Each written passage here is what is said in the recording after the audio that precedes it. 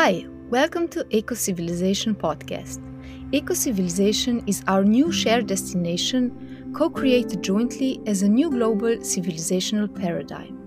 We know that it is time to live differently, to be more connected to the living world around us, to be in balance with the planet, the universe, with ourselves and our fellow humans. At Eco-Civilization, we explore how a new civilization might organize itself, what its new priorities could be, and what could be the essence of it. For more information, visit the website ecocivilization.eu. In the first episode, we talk about the roots and characteristics of civilizations with Alexander Laszlo and Heaton. Alexander is the Director of Research at the Laszlo Institute of New Paradigm Research and Scientific Director at Earthwise Center. Heaton was born in Zimbabwe. Having recently completed a PhD, he has returned to offer creative, strategic, and manual labor support to organizations and communities regionally. Here is our conversation. Alexander Heaton, welcome. How are you today? I'm doing very well. This is Alexander. I'm delighted to be here and looking forward to an engaging conversation with you and Heaton. Good, great. Heaton, how are you? Yeah, very well. It's been a good, busy Friday, and I've been looking forward to this talk. So, yeah. Great. Let's just jump into it, shall we? As we have discussed in the first talk on the topic of civilization, there have been many great civilizations that have declined and crumbled into history. Violeta has pointed out several reasons for their demise and even proposed an idea that a collapse is a normal phenomenon for civilizations, regardless of their size and stage. This somehow implies that all civilizations have, in a way, an expiration date. What is your take on that? Do you agree? Heaton, would you like to start with this? I'll be happy to follow up. Okay, thank you.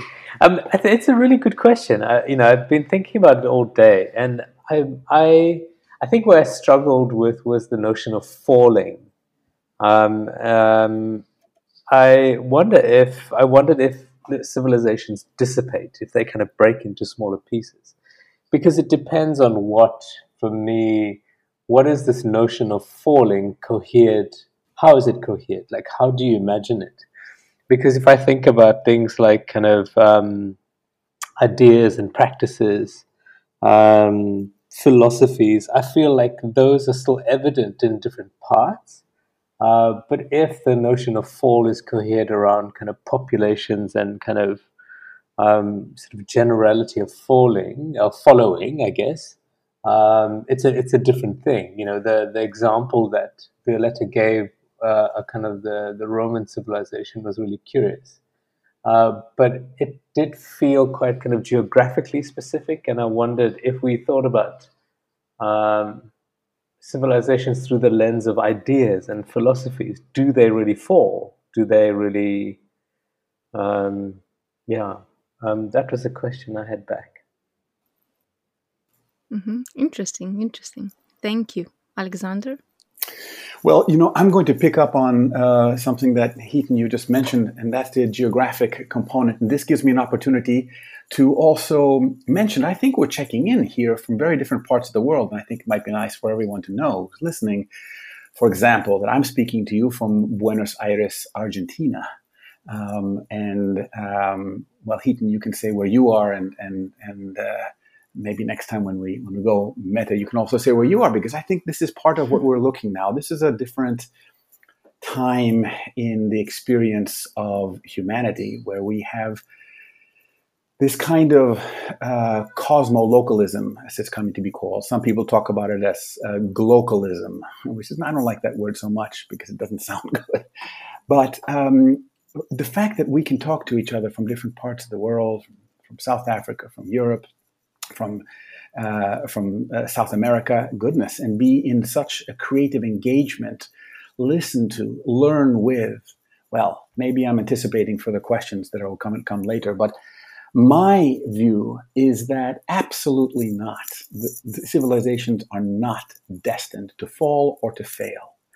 Thus far in the history of our species on this planet, they have tended to do so. But I think we are reaching a point where we don't have to follow that pattern. So let me be more specific. I'm going to explain this in terms of systems theory, or what we talk about complex adaptive systems. Civilizations are complex adaptive systems. And according to people like Umberto Maturana and Francisco Varela, they have this idea of autopoiesis, which means that systems are self-organizing. So there are three ways in which civilizations are self-organizing. Of course, there are many, many ways, but there are three main ways. And this is that they are self-maintaining, right? So a self-maintaining process is one that keeps itself in existence. It basically allows it to survive. And this goes on for a period of time, but it doesn't guarantee the survival. So that's one aspect. Another aspect is self-renewing. So what happens if we start to do things that where things start to fall apart? Well, we can then renew the schools, renew the buildings, we renew our relationship with nature, things of that sort. That's self-renewing. It really is a lot of what is the big movement these days called regeneration or regenerative approaches to the engagement with our world. The third aspect is the one that so far civilizations haven't really responded to well, and it's called self-transcending. So the ability for a civilization not to fall, not to fail, not to go into a demise, but to find a way to be able to reach a new stage of equilibrium. That is what I think is before us right now. And this means that if something internal for a system starts to break it apart, let's say in a human being, I don't know, it could be some disease or something, or in a civilization, it can be the way in which we relate to the environment that is no longer tenable, and we start to destroy the planet that we're living on. Then, sure, this can lead towards end states. But if we can learn how to be in better relationship, both with, that was an external prompt, right? The relationship to the environment is an external prompt, that's an external challenge. But there can be an internal challenge to civilization, such as the fact that we have the capacity to destroy ourselves through our technology. We have nuclear weapons, and we have things that could allow us to destroy ourselves. That would be an internal destabilization. An external destabilization would be what I mentioned, such as our relationship to the environment. The challenge is, can we learn how to reach new levels of stability? And can we go on to evolve our situation, our civilization? That would mean moving into a self-transcending, right, dynamic. So self-maintaining, self-renewing, and self-transcending, I think, are the capacities of any kind of complex adaptive system. It's not just me who's saying this, comes from complex adaptive system theory. And so I think there's an opportunity now for us as a species to actually engage in the evolution of our civilization. It won't be the same civilization. In that sense, it would fall, but it doesn't have to crash. It doesn't have to disaggregate, as Heaton was saying, into its component parts, and then go through another kind of dark ages until some other civilization rises with greater coherence. That certainly is a possibility. That seems to be what has happened in history. But I would say that now we have an opportunity to avoid that path and to evolve our situation to the next stage of organization. Alexander, could you say a little bit more? I'm curious about this idea of evolution. Can you say a little bit more how you imagine that happening? Sure, and I just want to double check. Heaton, you're in South Africa, is that correct? Yeah, I am. Cool. And Meta, where are you?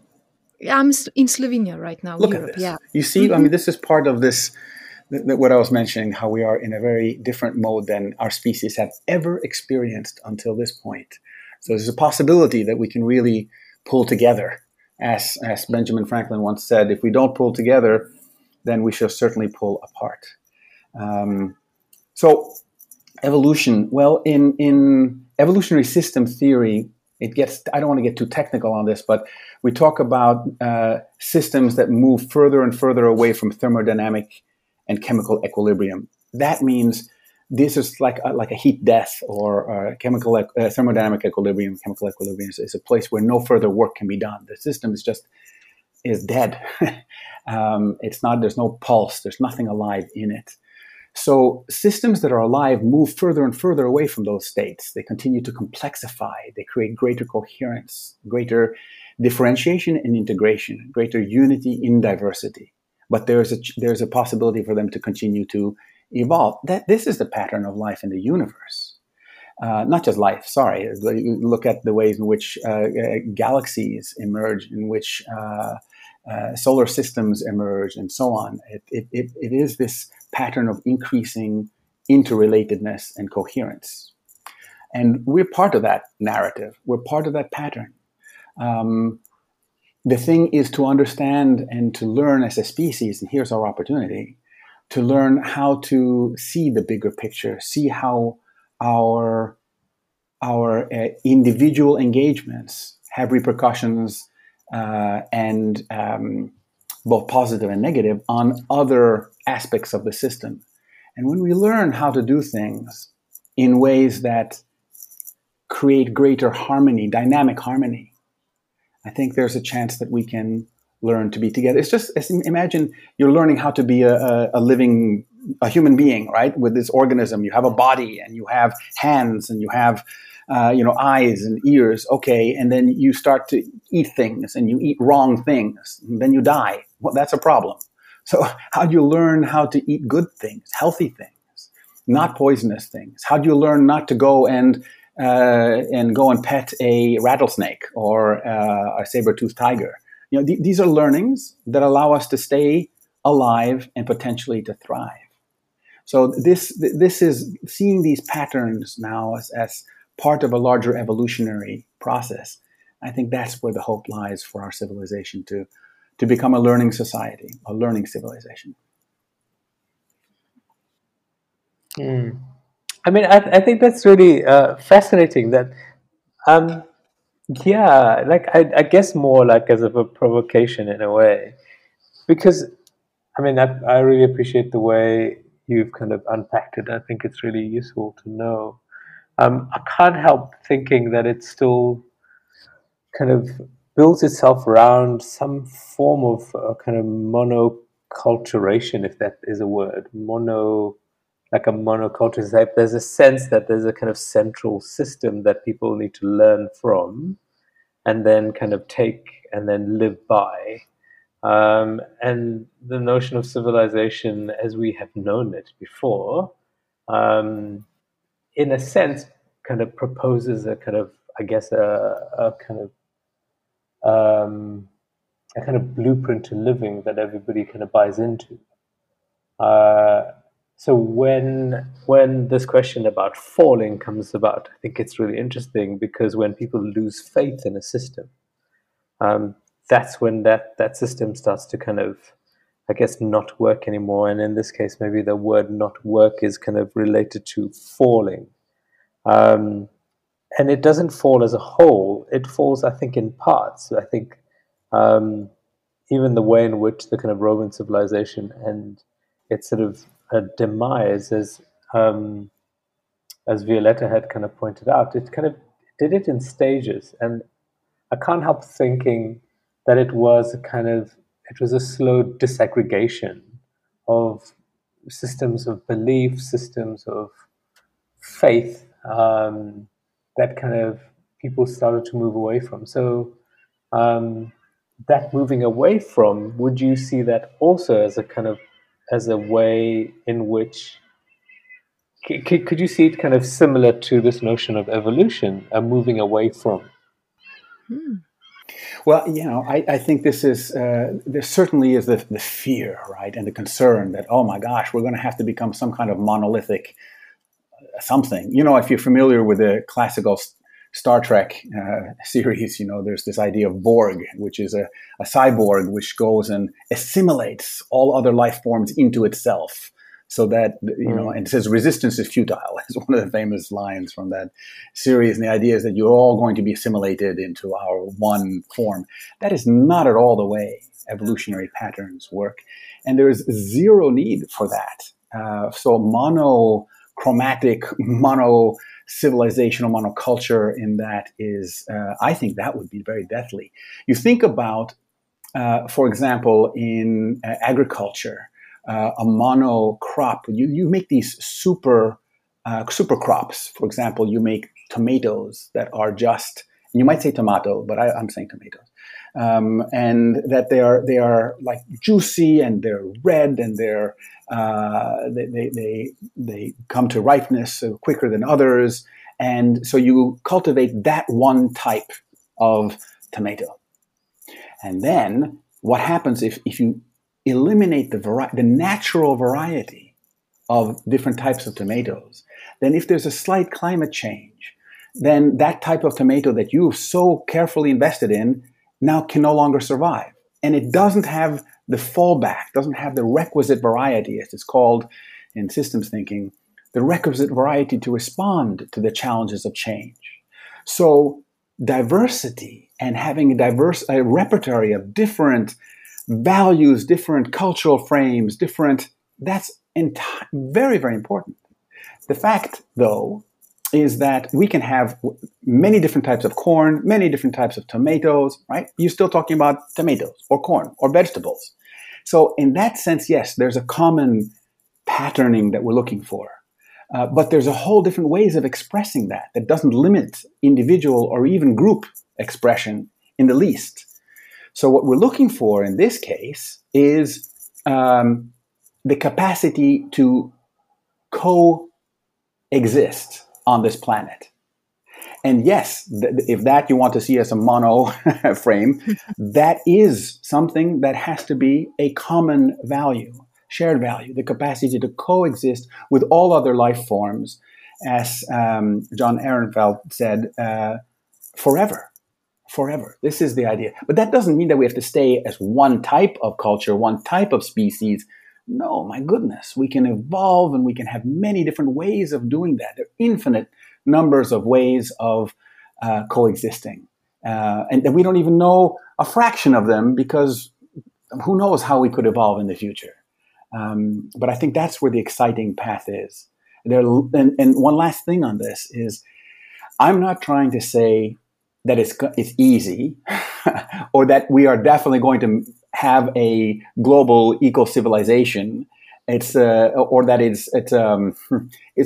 even that it is a likely outcome. Frankly, it's going to be difficult to do this, and most civilizations have failed and have fallen, as Violetta has mentioned. This has been the path. I'm just saying it doesn't have to be, and there is a window of opportunity for our species in evolutionary terms to transcend right now. I think this is a great starting point for one of my questions that I wanted to ask you today.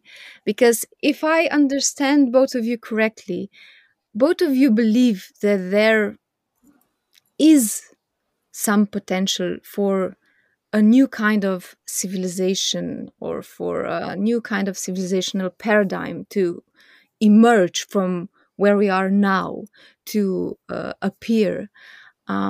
And I would really love to hear how each of you see this new civilization. What would be the core characteristics upon which this new paradigm would be built? Heaton, maybe you could start. I don't know if I agree. Okay.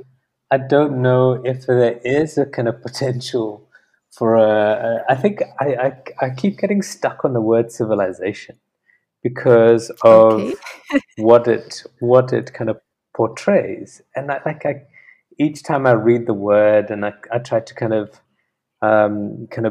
break it up a little bit in my head, I come up with different expressions, and when I come up with different expressions, I guess I allow myself to think about it in a more kind of expansive way. But the notion of civilization and the way in which it still lands in this part of the world is really problematic, because what we have still is a kind of hierarchy of research and understanding that favors the kind of global north.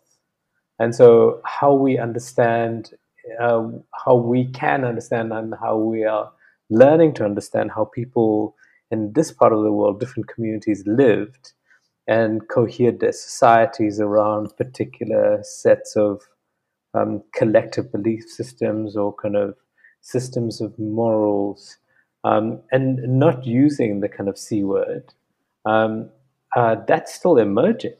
And so, this thing towards going towards a new one, when we in this part of the world are still, still learning to kind of figure out what were the ones or the many that existed here, and on what structures were they built, on what practices were they built. It's so fascinating. So me personally, I think I'm going to sit here for a little bit. I don't know if I'm ready to rush forward towards a new paradigm. If that makes sense.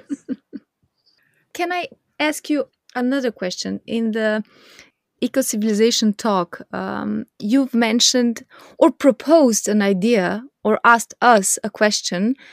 What if more, I think it was boring or banal way forward is the right way to go?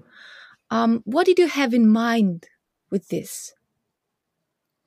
Well, I mean, it was sort of thought about, because the way in which civilizations, or the word civilizations, and the kind of practices of past are put forward are very kind of superlative. They trade on a sort of set of exceptionalisms, that it was the best this, it was the best this, it was the best this. And I kind of thought, when I think it through, I wonder whether part of their demise, or their kind of breaking up, or their falling, or evolution, was because the stamina that requires to keep in that exceptional state is just unreal. And so part of my practice is to really think in a kind of playful, absurdist way about things. Part of my practice is to kind of really play around with extreme opposites, to see what emerges when you don't think in the ways that you are supposed to. And so if I match that with the opposite, if the kind of opposite to exceptionalism is really kind of banality, like really boring, what happens? Can communities, societies sustain a way of living for longer if it's less exceptional, if it's really just like normal or boring? That's what I was thinking about. Yeah, great. I see where you're going with it, and it's an interesting question to ask ourselves. Alexander, would you like to answer my first question? Yeah. Well, also, I think it's good to take a pause. So what are we talking about when we talk about civilization? I think Heaton is quite right with that. Though I must say, Heaton, I'm finding that really our perspectives are more and more different, yours and mine. It's really interesting listening to you on this. Goodness, I'm looking for exceptionalism. I'm looking for how we can be, an exceptional species on an exceptional planet. I don't want just a species, the whole, all of this, to celebrate life, to fully, passionately engage in our truest potential, our highest calling as a planet, not just as a species, not just as an individual culture, but as, together, what can we do? What can we evolve to? What can we be? That's a real inquiry and exploration. And just to be boring about it is zero interest to me. So it's interesting to hear you see these things. Also, I'm interested to hear your view that civilization implies, being the best and being exceptional and being, the height of, I don't know what, of greatness on the planet. And I don't understand civilization like that at all. I understand that some people use it like that, but that's a choice. And for me, it's simply a characteristic of the collective human presence on Earth at any given point in time. So we can talk about the Neolithic civilization. And we're not saying that, the Neolithic civilization was better or worse than Bronze Age civilization. Or we can talk about, what would we say is the characteristic of our collective presence on Earth now, whatever that is. And maybe a shorthand for that is the sum of all our societal expressions, all our societies. And all our societies taken together, but not lumped into one monolithic expression, but in all their full, glorious diversity, all of the societies on Earth now, that is our current level of civilization, global civilization. So for me, it's simply a characteristic of all societies.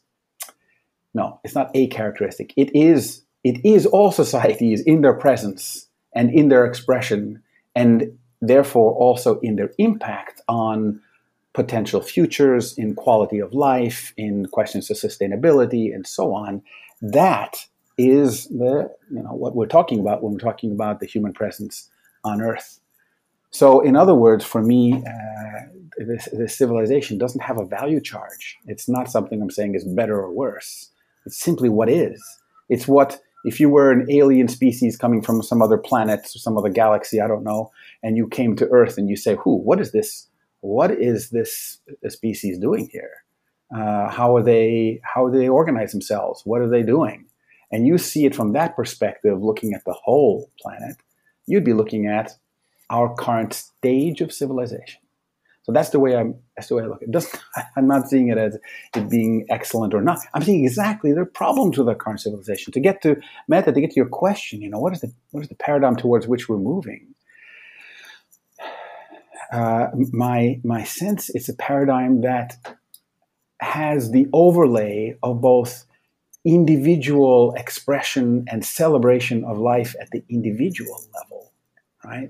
So individual people, individual societies with their own particular cultures and life ways, and collective being, where you are, Heaton, the notion of Ubuntu, what others, Thich Nhat Hanh and others have written about as interbeing. That's a relatively, I won't say new, but in terms of our collective sense of not trying to dominate each other on this planet, but understand that we are one species and that we got one planet and we have to learn to live together.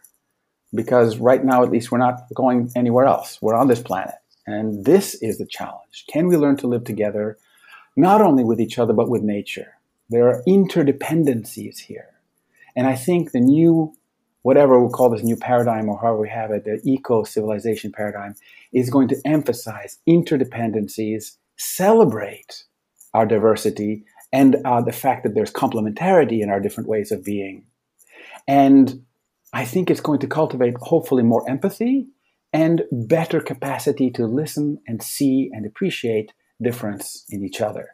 But really in the framework of understanding our fundamental interdependence as part of a common narrative, which we talk about as civilization, a common narrative on this planet. Interesting. Thank you, Alexander. Heaton, would you like to add something, comment? No, not yet. I'm still processing it. I mean, Okay. it's fascinating. I really, no, I have to say, I really appreciate it, and I agree, and I really kind of celebrate the fact that we come from different. Sorry, I have ducks and hardidars that come past the building at this time of the day. Sorry, if it's not builders, it's birds, right? I really appreciate and kind of celebrate the difference. I have one little thing to add, is that I think sometimes well, no, I know from my experience, banality and notions of boring kind of oxymoronically are really interesting. So, but that's stuff for another conversation. Yeah, I must agree. I have thought about it quite a lot since the talk where you mentioned this banality, this sense of boring, and I have found quite a lot of creativity in this idea, in this notion. When once you calm down, once things appear to be boring to the probably Western society, many great things come out of that. So I think this is something that needs to be explored, thought of a bit more. So thank you for bringing that up. I would like to thank you both for this short but very interesting conversation.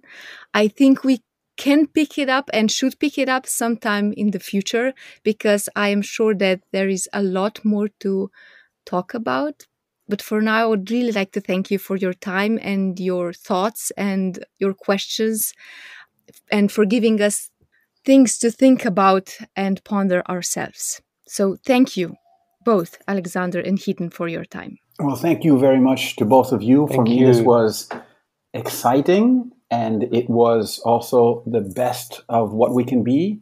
And in that sense, it was anything but boring or banal. And this is the spirit of engagement I truly appreciate in our potential and in these conversations. So thank you for a non-boring and non-banal conversation. Thank you. Yeah.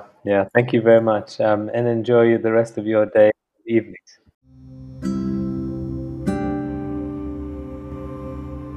Thank you for listening to the first episode of Eco-Civilization Podcast. We would love for you to join the conversation. You can get in touch with us on our social media channels, such as Eco-Civilization Instagram, Facebook, and LinkedIn, and our website ecocivilization.eu.